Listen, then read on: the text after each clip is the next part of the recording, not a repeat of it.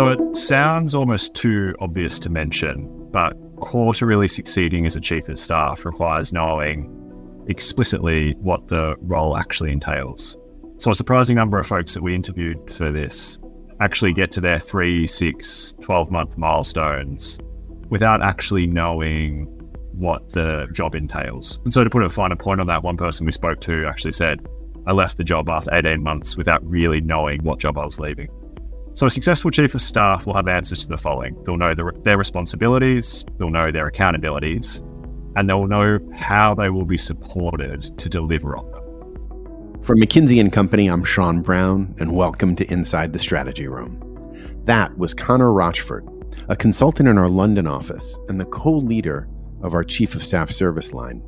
He was distilling the central theme of our latest research into how to master the Chief of Staff role.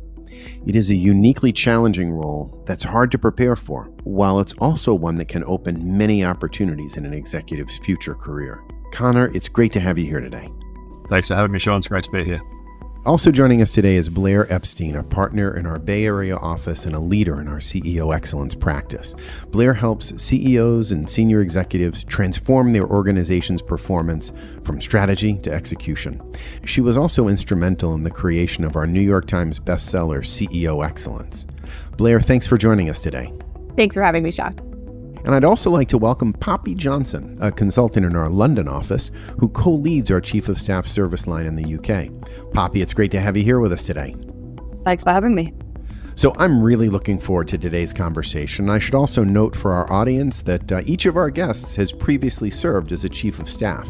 And today's discussion builds on a McKinsey.com article that Poppy and Connor co-authored, along with Andrew Goodman, titled Seeing Around Corners: How to Excel as a Chief of Staff.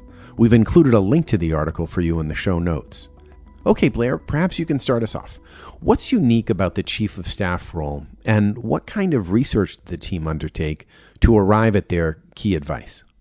Good morning here from California. I'm particularly excited to be spending today talking about the Chief of Staff role. It is a uniquely compelling role. It is an impactful role, and it can also be a challenging role. It can be a role where people feel alone, feel isolated, feel like they're trying to bear the weight of the world on their shoulders. And my hope is, for those of you who are chiefs of staff listening today, that we can give you some suggestions that you may want to put into place to make the job that much better. In terms of how we came to this research, I've worked with a number of chiefs of staff. I've played the role myself. And what's fascinating is if you ask 3 different people, what is it that a chief of staff does, you will get 3 different answers. And so we decided to embark on a bit more of a structured research effort to better understand the role and better support those who are in it. One key element of that has been more than a decade's worth of convening chiefs of staff, particularly in the UK. We've had more than 200 folks in that role come together to learn from each other and to share what they're doing in the role, what's working, what's not. We've then augmented that with additional research, in-depth conversations with more than 10 folks currently in the role, a literature review to make sure we truly understand what is it that chiefs of staff do so well, and how can they do it even better still. We also have tapped into the body of research we've done on CEOs. As Sean mentioned, we've got a best-selling book called CEO Excellence. And when we talked to those CEOs about what was it that allowed the highest performing CEOs of the last 20 years to truly outperform, most of them talked about this role. They talked about the chief of staff role. And they talked about how this role was so important to their success. And in fact, one of my favorite examples of that was when we were interviewing Brad Smith about his time at Intuit. He described originally coming into the CEO role as a skeptic. He didn't want a chief of staff. And along the way, he changed his mind. And once he did, he described it as being a complete game changer in his tenure. That he found a way that he could have more impact than he thought possible, that he could have a partner in crime by his side, someone who could help make change happen. Thanks, Blair. Connor, let's talk a little bit about the research. You've synthesized interviews with more than 200 chiefs of staff into 8 pieces of practical advice. What's the first key to mastering the chief of staff role? So it sounds almost too obvious to mention, but core to really succeeding as a chief of staff requires knowing explicitly what the role actually entails. So a surprising number of folks that we interviewed for this actually get to their 3, 6, 12-month milestones without actually knowing what the job entails. And so to put a finer point on that, one person we spoke to actually said, I left the job after 18 months without really knowing what job I was leaving. So a successful chief of staff will have answers to the following. They'll know their responsibilities, they'll know their accountabilities, and they'll know how they will be supported to deliver on them.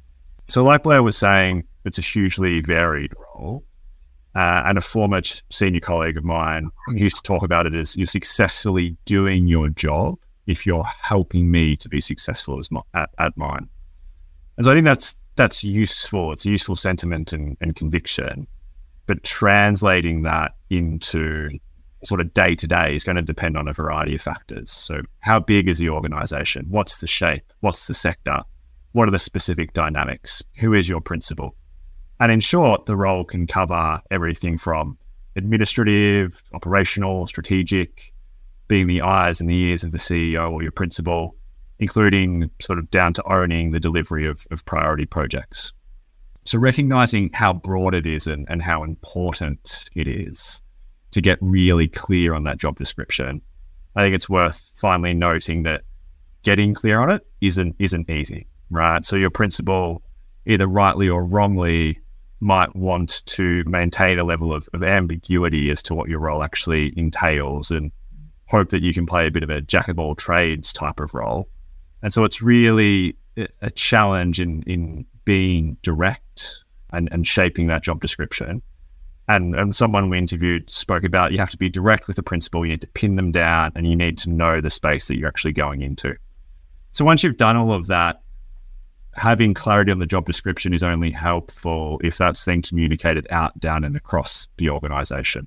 So a CEO or a principal's chief of staff ultimately serves the entire organization, the broader management team. And so making that really clear and the role parameters is mission critical.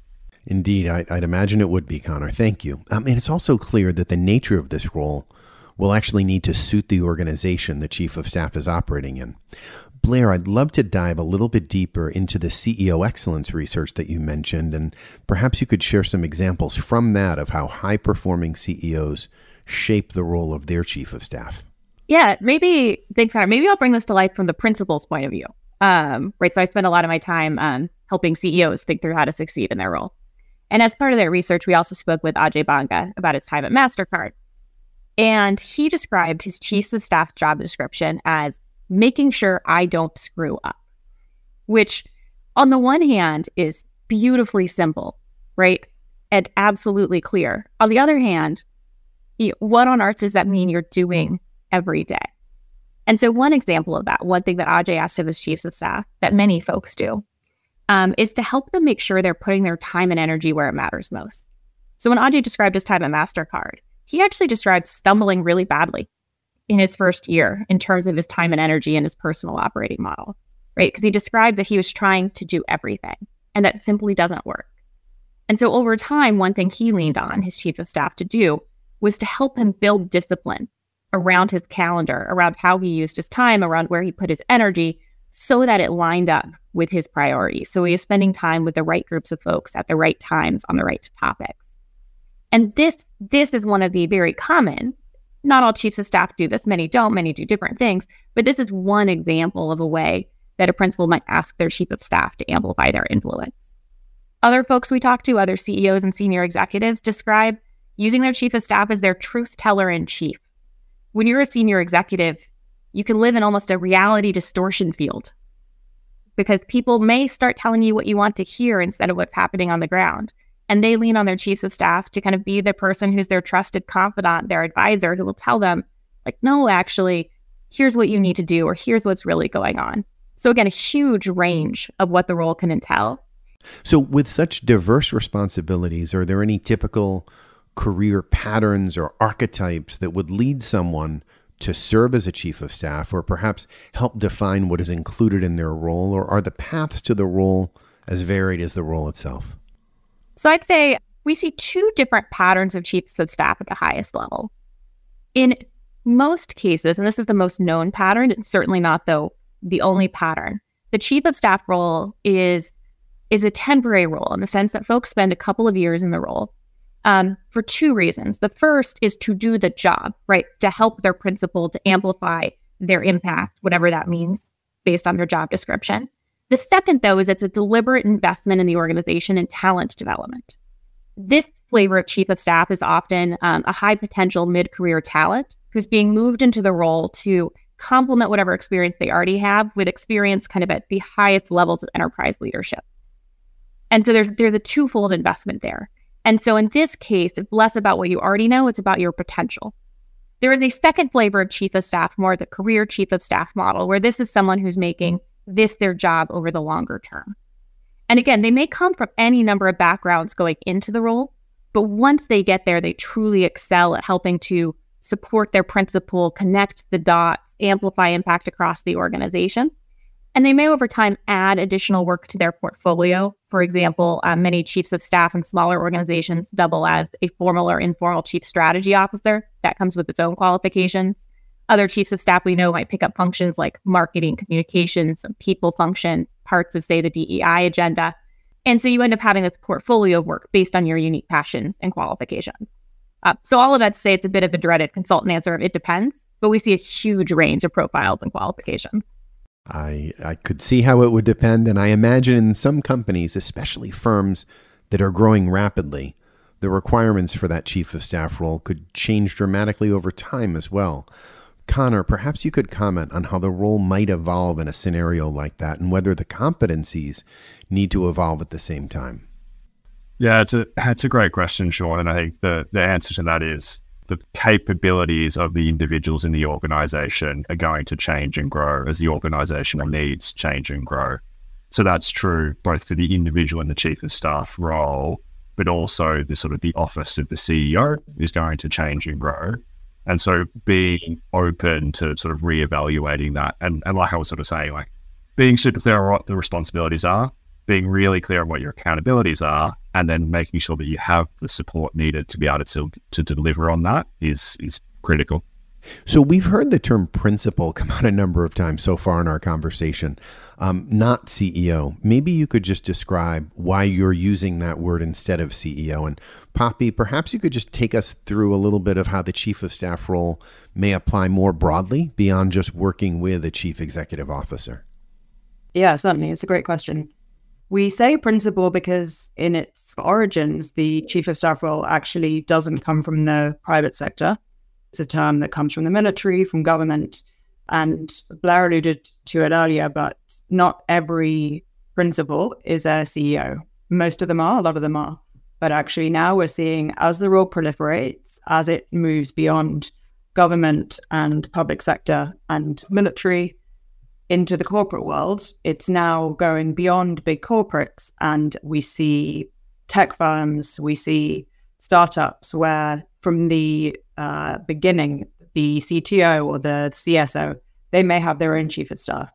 So we say principal to make it clear that you can chief of staff anyone. Things will be different. It will vary even more. But given the role's history, the most famous one perhaps is the White House chief of staff. But just to make it clear that it's not a role that can only exist in the context of a big corporate with a CEO. Thank you so much, Poppy. So let's now move on to the second insight from your research on the importance of earning one's principal's trust. Connor, how should chiefs of staff go about building and maintaining that trusting relationship? So look, in terms of building trust, so as Blair, again, highlighted at the start, it is a incredibly privileged role, both personally and professionally. And so earning, growing, and maintaining trust is a priority beyond anything else. That's true at the start of the role, it's true during the role, and it's true as you get to the end of the role. So a chief of staff who was the sort of chief of staff to the head of the civil service said that on day one, his principal pulled him in and said, "You're going to read all of my emails, join all of my meetings, and listen to all of my calls, except for those with my wife." So that's a pretty extreme demonstration of trust. Now, as an aside to that, that's an awful lot of responsibility, and it quickly became apparent for the chief of staff that balancing all of those conversations to be in meant that it was impossible to actually do his job. So finding that balancing act is important. Trust applies not only to the principal or boss, but actually to their entire broader leadership team. So as we heard in our research, it's difficult to balance both being a trusted confidant to the principal, but also a sounding board to their broader team, and then pick and choose the moments to deliver sort of home truths delicately to the principal. So earning and maintaining and cultivating trust, and then choosing how and when to use it are really important. And then finally on this one, it's important to be able to identify and act on when the trust isn't there. So that can happen for a variety of different reasons. When it does, it's important to not put your head in the sand and pretend that it's not going on. There are a different variety of tactics and activities that you can put in place to try and address it, and it's going to depend on the circumstance. But just recognizing that it can happen. If it does happen, that you're not alone. It happens to lots of folks in this role. So reading all the principals' emails, going to all their meetings, listening in on all their calls, and being in the know on everything they're involved in and thinking, that sounds like it could potentially lead to some ambiguity around when the chief of staff is acting in their own capacity and when they're acting as their principal's proxy. Blair, do you have any advice on how to effectively manage and clarify that aspect of the role? You have to be extraordinarily clear when it is you, when you're acting as a proxy, and also acknowledge when you don't have the information you need. If you want your chief of staff to be able to act as your proxy, to be able to run a special project as though they were you, to be able even to make sure that you are living your priorities fully, you have to give them an extraordinary amount of context and access. And so if you're in that position of principal, think through what it would take to make that happen. If part of what you want from them is to be your truth teller, think through what you have to do to help them not only build trust with you, but to help them build trust with your team and throughout the organization so that they can play that role for you. If you don't do that for them, your chief of staff won't be able to do for you what you need of them. That makes a lot of sense, Blair. Thank you. And Poppy, can you now take us through the third key insight? Thanks, John. And yeah, interesting that we're talking about things potentially going wrong in the beginning and being super transparent about what your role is, what your role isn't. It leads nicely onto nailing your firsts. And of course, anyone in a new role, whatever it is, you always want to make a good first impression. As a chief of staff, it's even more complicated. It's even harder because you're thinking about your own firsts. And in a lot of cases, if your principal, your CEO, is new to the role as well, maybe they've been recently promoted or they're new to the organization, you have to think about theirs too. And in a lot of cases, there will be that first board meeting, there will be that first capital markets day. And as well as thinking about how you debut onto the scene yourself, you're thinking about how you can best support your CEO, which is why knowing what their working style is, what their priorities are, and knowing the principles that will help you make split-second decisions when you are in those tricky first times of leadership team meetings, etc., and indeed the things that you can't plan for. I think as well as knowing those priorities of the CEO, it's really important as well to make time to look around corners. Perhaps more so than in any other role, you're anticipating what might come around the corner as a challenge for you, but also for someone else. And it's your job to do that for them. So that's certainly not a formula for guaranteed success every single time, but the more preparation you can do, the better. And if you take that sense of preparation through the entire tenure of your role, that will set you in good stead. And if I take this again from the principal's point of view and broaden it, we advise new CEOs, new executives all the time. They have to nail their first. The trick, though, is they also have to nail their seconds and their thirds and their fourths. And so as a chief of staff, nailing your first, helping them nail their first is just the start of this. So, for example, a number of our CEOs describe how they use their chiefs of staff to help them nail board interactions or investor calls, right, which are classic high-stakes moments of truth in those roles. And so, for example, Gail Kelly at Westpac in Australia uses her chief of staff when she was in a role there, asked her team to tell her chief of staff what sort of formal and informal interactions they were having with the board, so that then her chief of staff could infuse that into how they how they prepared Gail for her board interaction. Michael Fisher at Cincinnati Children's Hospital had a long-time career chief of staff and described how in their interpersonal interactions, he could meet with her and in a 1-hour visit, get through 8 topics in a way that meant he didn't have to schedule 8 other meetings, which is brilliant. But more importantly, that she was helping him nail other moments of truth, right? She's integrating across a major transformation. She was acting as a liaison to the board, preparing for the top team meetings, leading a department. And so again, nail the first, but start figuring out what are the seconds, thirds, and fourths that you can also help your principal get ahead of. Sure. So do you have any advice for principals who are considering whom they should select to be their chief of staff? Should one's chief of staff have a similar set of skills as the principal, or should they complement the principal's strengths?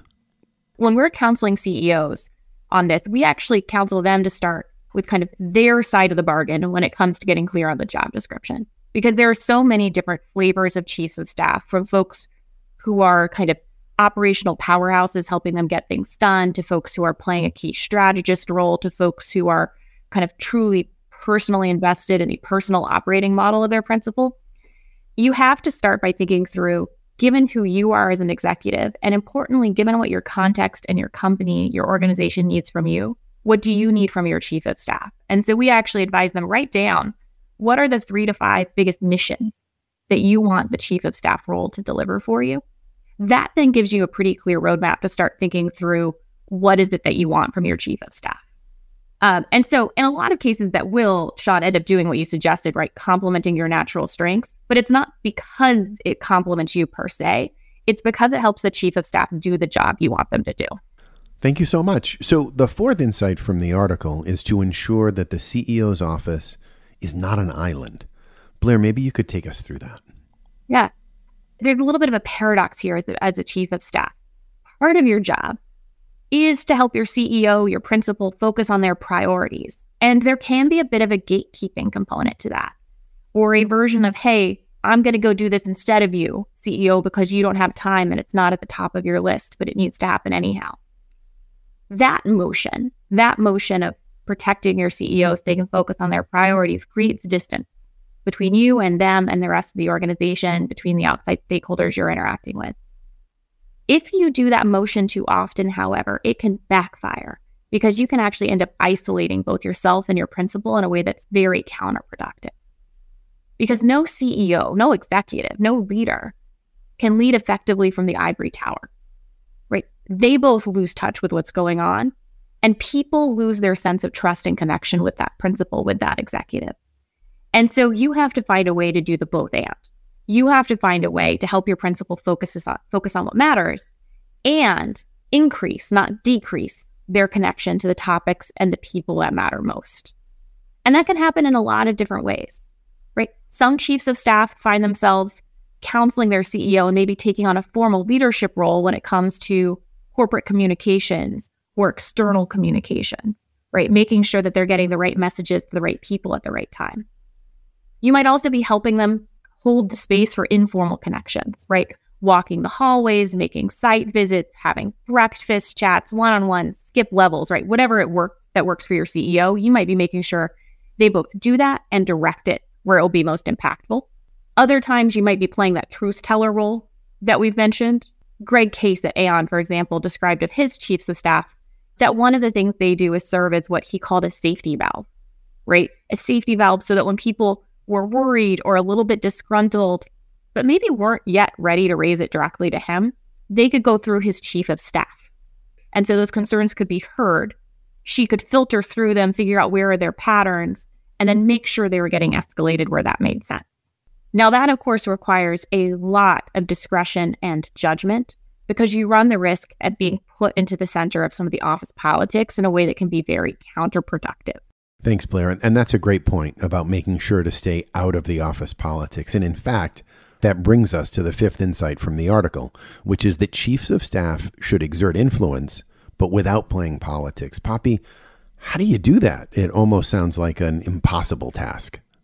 Completely agree. I think it's no mean feat to pull this off, especially if you're new in the role and especially if you're new to the organization. And as we said at the beginning, we do find usually that at least a lot of the chiefs of staff we speak to know the organization really well. They have that institutional knowledge that helps them be really successful. Equally, starting out in a new organization as a chief of staff can be really impactful too, although it makes this part around the politics a little more challenging. We've touched on, not speaking on behalf of the CEO, but using their halo influence. So I won't spend too much time on that part of the theme. But we did hear some interesting anecdotes during our interviews that because of the loneliness of the role, because often you're the only one in the entire organization, you don't have a peer group as such. We found that what helps some chiefs of staff is to use a executive coach, and that often the principal is only too supportive of that. And it can be someone who is on a retainer with your company or somebody that you find yourself, but someone with the professional confidentiality that you would need just to be able to talk things through, get a different perspective, given that so often you're dealing with really, really sensitive topics for very high profile people. So that's one way we found that you can have the opportunity to vent occasionally, which is something that I think we all need from time to time. But you're not miring yourself in internal politics by doing so. Oh, that's a great point. Thank you, Poppy. And Connor, can you take us through the sixth key? How should chiefs of staff hone their peripheral vision? Yeah, thanks, Sean. So Blair, you teed this up really well before with the example from Greg Case. So the chief of staff serves as the principal's eyes and ears, helping them to sort of anticipate and head off challenges and surprises and to prioritize workflow. But that can't just be good news stories. And we heard this a lot from folks that we spoke to, is that often there's the temptation to bring good news, like, look at this P&L, or look at this project we're delivering, or isn't this wonderful? But what's really important is a well-connected chief of staff knows and informs their principal about what's happening on the front lines, both good and bad. And so at the same time, linking back to the point I was making earlier, it's really critical that you're able to be clear on what's important and what's not important for your principal to know. So as one current chief of staff put it, you need to have a compass of what you perceive to be the right thing to bring to your boss's or principal's attention. In terms of practical things to really help hone that peripheral vision, one way to sort of reduce surprises is to really align with your principal on their professional and personal calendar.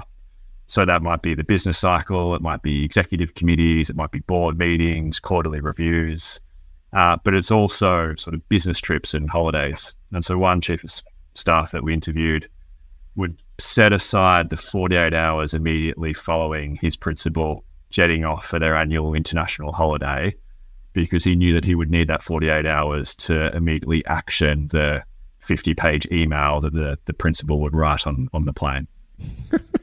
Well, I guess the first time that they figured that one out was probably a painful 48 hours. But to follow up on the point that you just made, how should chiefs of staff organize their work with their principal and make sure that they're continually aligned? Is it typically a daily download, a stand-up? Is it sharing calendars electronically, end-of-day emails, or is it all of the above? I'll be brief, but it's funny. We were just talking about this. We had a chief of staff event in London last week, and we did some breakout sessions. One of the topics was about how to make this role sustainable.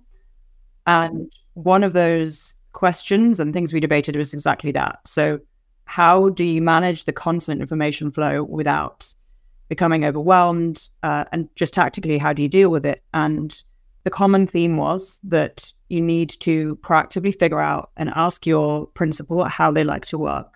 It requires a lot of self-awareness on the part of the principal, but find out, are they expecting you to be replying to emails at the weekend? Are they expecting an acknowledgement of the email? Are they expecting that it will just get done and you'll only reach out if you have challenges? And these are things, I guess, that sometimes when we're starting out in our career, we kind of have on our mind to, report back to our boss all the time. And they're the things that then, as you become more senior, you start to have folks doing that with you. I think one nuance of the chief of staff role is that you are then really tightly aligned with one person and you're there in service to them and the company. So I think just transparent conversation about what they expect. And ideally in the interview process, you would have figured out maybe if your principal is really extroverted and they talk to think, and you're very introverted and you need kind of time to decompress, then that's not to say it can't work, but you just need to think of the practicalities of how it would work. Yes, I suppose you could also include that in the job description, right? And that leads really neatly into the seventh key for chiefs of staff, which is to make the role your own. Poppy, do you want to take us through the practicalities of making the role your own? Yes, absolutely. And actually, as it happens, we've covered some of these points already through the questions. I think it's a mistake when it feels like you're kind of starting a new role and then you surface 2 years later and you don't really know where you are in terms of your own trajectory. We're kind of starting to think about what happens next. As you mentioned, Sean, right at the beginning, sometimes a chief of staff is just a chief of staff. Sometimes they are also a chief strategy officer, especially if we're talking about a small startup or a scale up. I think what's important is that you communicate and have an open line of communication to your principal around the topics that you love, that you're good at, and where you want to go. And it can be hard to kind of come up for air and think about, actually, what am I getting out of this? But you will have been hired and you know, principals are hiring chiefs of staff because of the skills they bring and their kind of intersection of industry experience and talent. So that's not to say that you can't start to think about what else you might be able to take on alongside the high priority items. And I think more so than in any other role, aside from officially, you know, taking on a new C-suite title, I think what's nice about this role is that it can change. You can do a quick project where you can dive a bit more deeply into technical or specific industry details. That can be a 3-month thing. It's almost like a little secondment. So I think there's a lot of flexibility in terms of making the role your own. But in addition to making it work for you tactically, like we've just discussed, I think having a view of what else in that organization would you like to do? Where else can you add value? Obviously, that's highly important. And what do you do well? And I think having those transparent conversations with your principal will really help you craft a role that means something to you and that you can see something developing rather than just 2 years of insane busyness and you wonder where the time went. So keeping the career trajectory of a chief of staff in mind, let's talk a little bit about the final key, which is managing transitions, both your own and those of your principal. Blair, maybe you could take us through that. Yeah. There's both a transition into the role, which is what we were just talking about. There are also transitions out of the role. And one of the interesting things with this idea of managing your own transition, in addition to your principal's transition, is that when it's about your job and your career, many of the chiefs of staff that I know I speak to very much have a servant leader mentality. It's part of why they're in the role and why they thrive in it. It also makes them very uncomfortable having what they perceive to be self-oriented conversations about their own career. And as a result, they might not be focusing. They might not want to talk about, hey, I think my chapter as chief of staff is coming to an end here soon. What comes next? That feels like a very unnatural conversation to have. If that sounds at all like you or like someone you know, I'd encourage you to flip that on its head. It is essential, not just to you, but to your principal and the organization, that you manage your transitions with thoughtfulness and with grace. For example, if you are one of those folks who was pulled into a chief of staff role mid-career as a way to develop and accelerate your trajectory, it's not selfish to actually spend time with your principal talking about what that looks like. They made the decision to invest in you and they expect a return on their investment, right? They want you to leave the role and to be able to go back into the organization performing at a higher level than you ever did before. And so it's not selfish, it's actually selfless. It is a part of your job to make sure that you can transition out well. And then, of course, to make sure that you can execute a graceful handover with whomever comes in behind you. You may also at some point during your trajectory experience a change in your principal, a CEO transition, for example. You have a unique capability, if you're an existing chief of staff there, to help them equally thoughtfully think about their next chapter. That's something we talk a lot about with CEOs who are leaving. And to help whomever it is that's coming into the role to navigate it, right? It is jarring to come into a new executive role. You've got a sense of what's been going well, what's not, where the priorities might be, what's happened historically, where there might be room to improve. And you can, again, play a critical role. Very few people have had the seat that you've had to play that role in managing, yes, your own transition, but also those of others throughout the organization. One thing we had, one memorable quote from our interviews was that it feels like leaving a chief of staff role is a jump into the abyss. And it's similar to the point earlier around you can leave and not know what role you're leaving. I would just say that it's building on your point really, Blair, that it's a seat that not many occupy. And one thing I've discussed with chief of staff colleagues is that it might be difficult to articulate what you've been doing, but if you can find a way to really kind of encapsulate and synthesize what you've been doing in these last 18 months, 2 years, 3 years, 5 years, then it's a role that equips you so well to deal with so many other challenges. There's the relationship piece, there's the knowledge piece, there's the influencing and leadership piece. So I think we recognize, and I think those of us who've been chiefs of staff as well, recognize the feeling of it's never clear what the next step is, or it's not always clear what the next step is. The good news is that there are tons of next steps, and that it's a really exciting role in that sense when you're getting to the end of it and thinking about what's next. So one last question as we wrap up.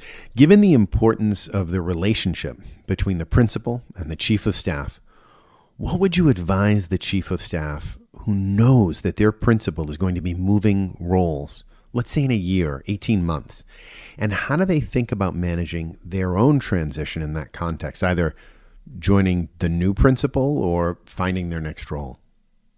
Yeah, let me take a stab at that from the principal's perspective, because the advice that I would offer a chief of staff is actually quite similar to what we'd offer an executive who's looking at wanting to hand over the reins in the next, say, 12 to 18 months. Because as chief of staff, an enormous part of what you can do is to make sure they are being strategic about the key success factors in that transition. So the first thing I would put on their radar is around succession planning. And hopefully this is something that your principal's been doing continuously throughout their tenure as a part of leadership development. If not, better late than never. And even if they have, this is often when things will kick into high gear.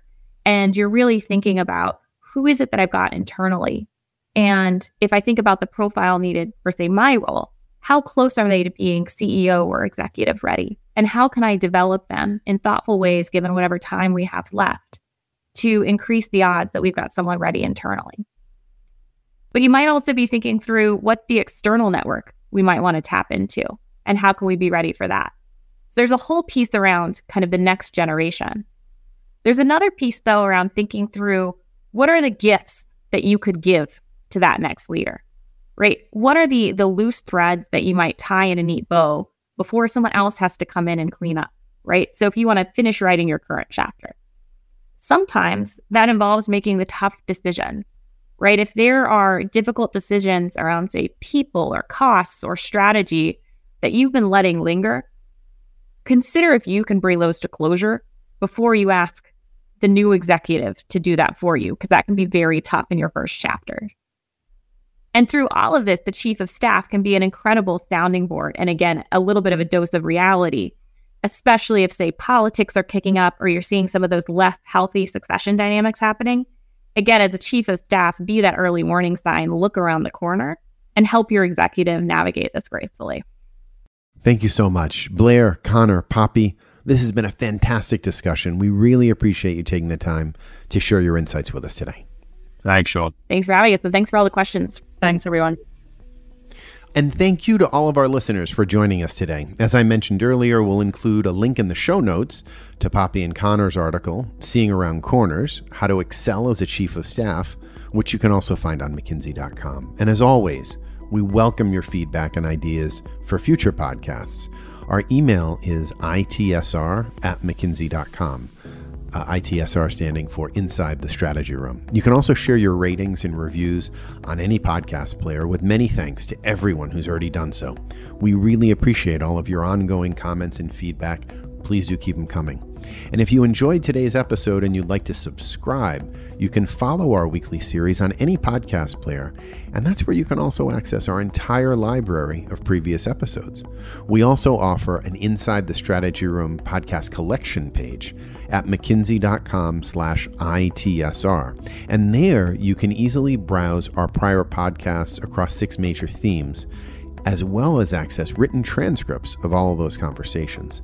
Finally, if you'd like to receive automatic updates on our latest publications and insights, we encourage you to sign up for email alerts on our insights page at mckinsey.com/SCF for strategy and corporate finance, or follow us on Twitter or X at MCK Strategy, or connect with us on LinkedIn at the McKinsey Strategy and Corporate Finance Practice page. Thanks again for listening, and we look forward to having you join us again next week inside the Strategy Room.